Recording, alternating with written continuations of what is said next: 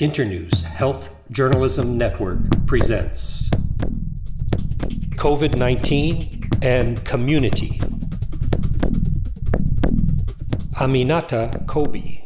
First, we need to know the cases in our community. That's why we continue to support active surveillance to find out the number of cases in our community.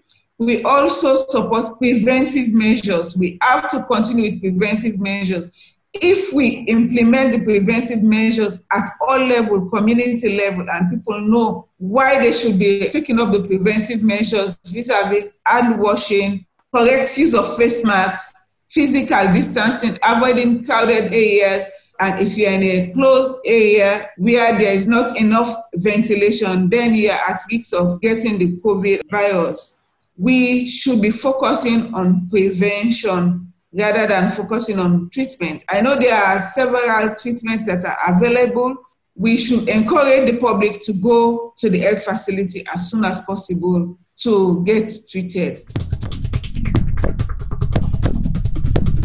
When someone catches COVID after 14 days, they don't disseminate the COVID virus again. So it is okay for them to go back to the community. However, they have to protect themselves. They have to continue with the preventive measures, hand washing, use of masks, physical distancing. Having COVID before does not mean that you will not catch the virus again, even though we have fewer cases that are infected, but you have to continue protecting yourselves. And they have to go to the community because they are members of the community. And they do not transmit the disease after they've been treated from the disease. So it is okay for them to go to the community, and we should be advocating for them to go back to the community and support them to be integrated again to the community.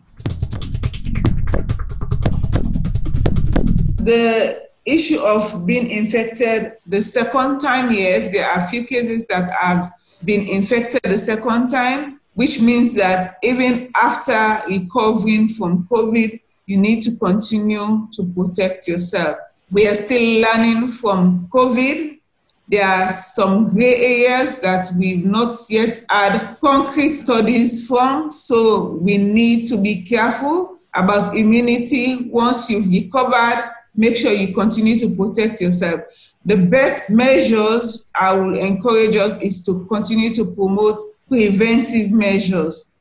Let's do our best by doing physical distancing, making sure that we wash and clean surfaces, and staying away from crowded areas. And if we're in crowded areas, let's make sure that we put on our face masks correctly.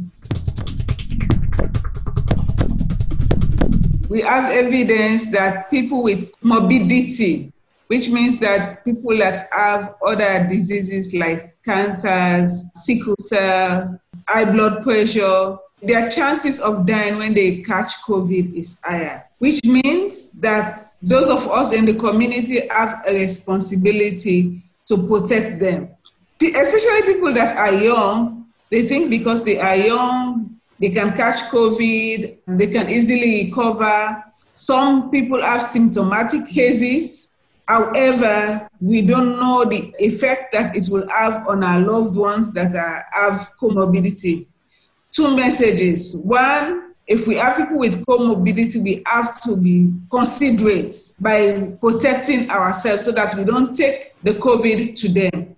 Secondly, those that we have in our families, our friends, in our community that have COVID have to be very careful and make sure they take all the preventive measures. The best measure is for them not to be sick, and we all know the preventive measures: washing of hands, correct use of face masks, avoiding crowd, and make sure we keep physical distancing.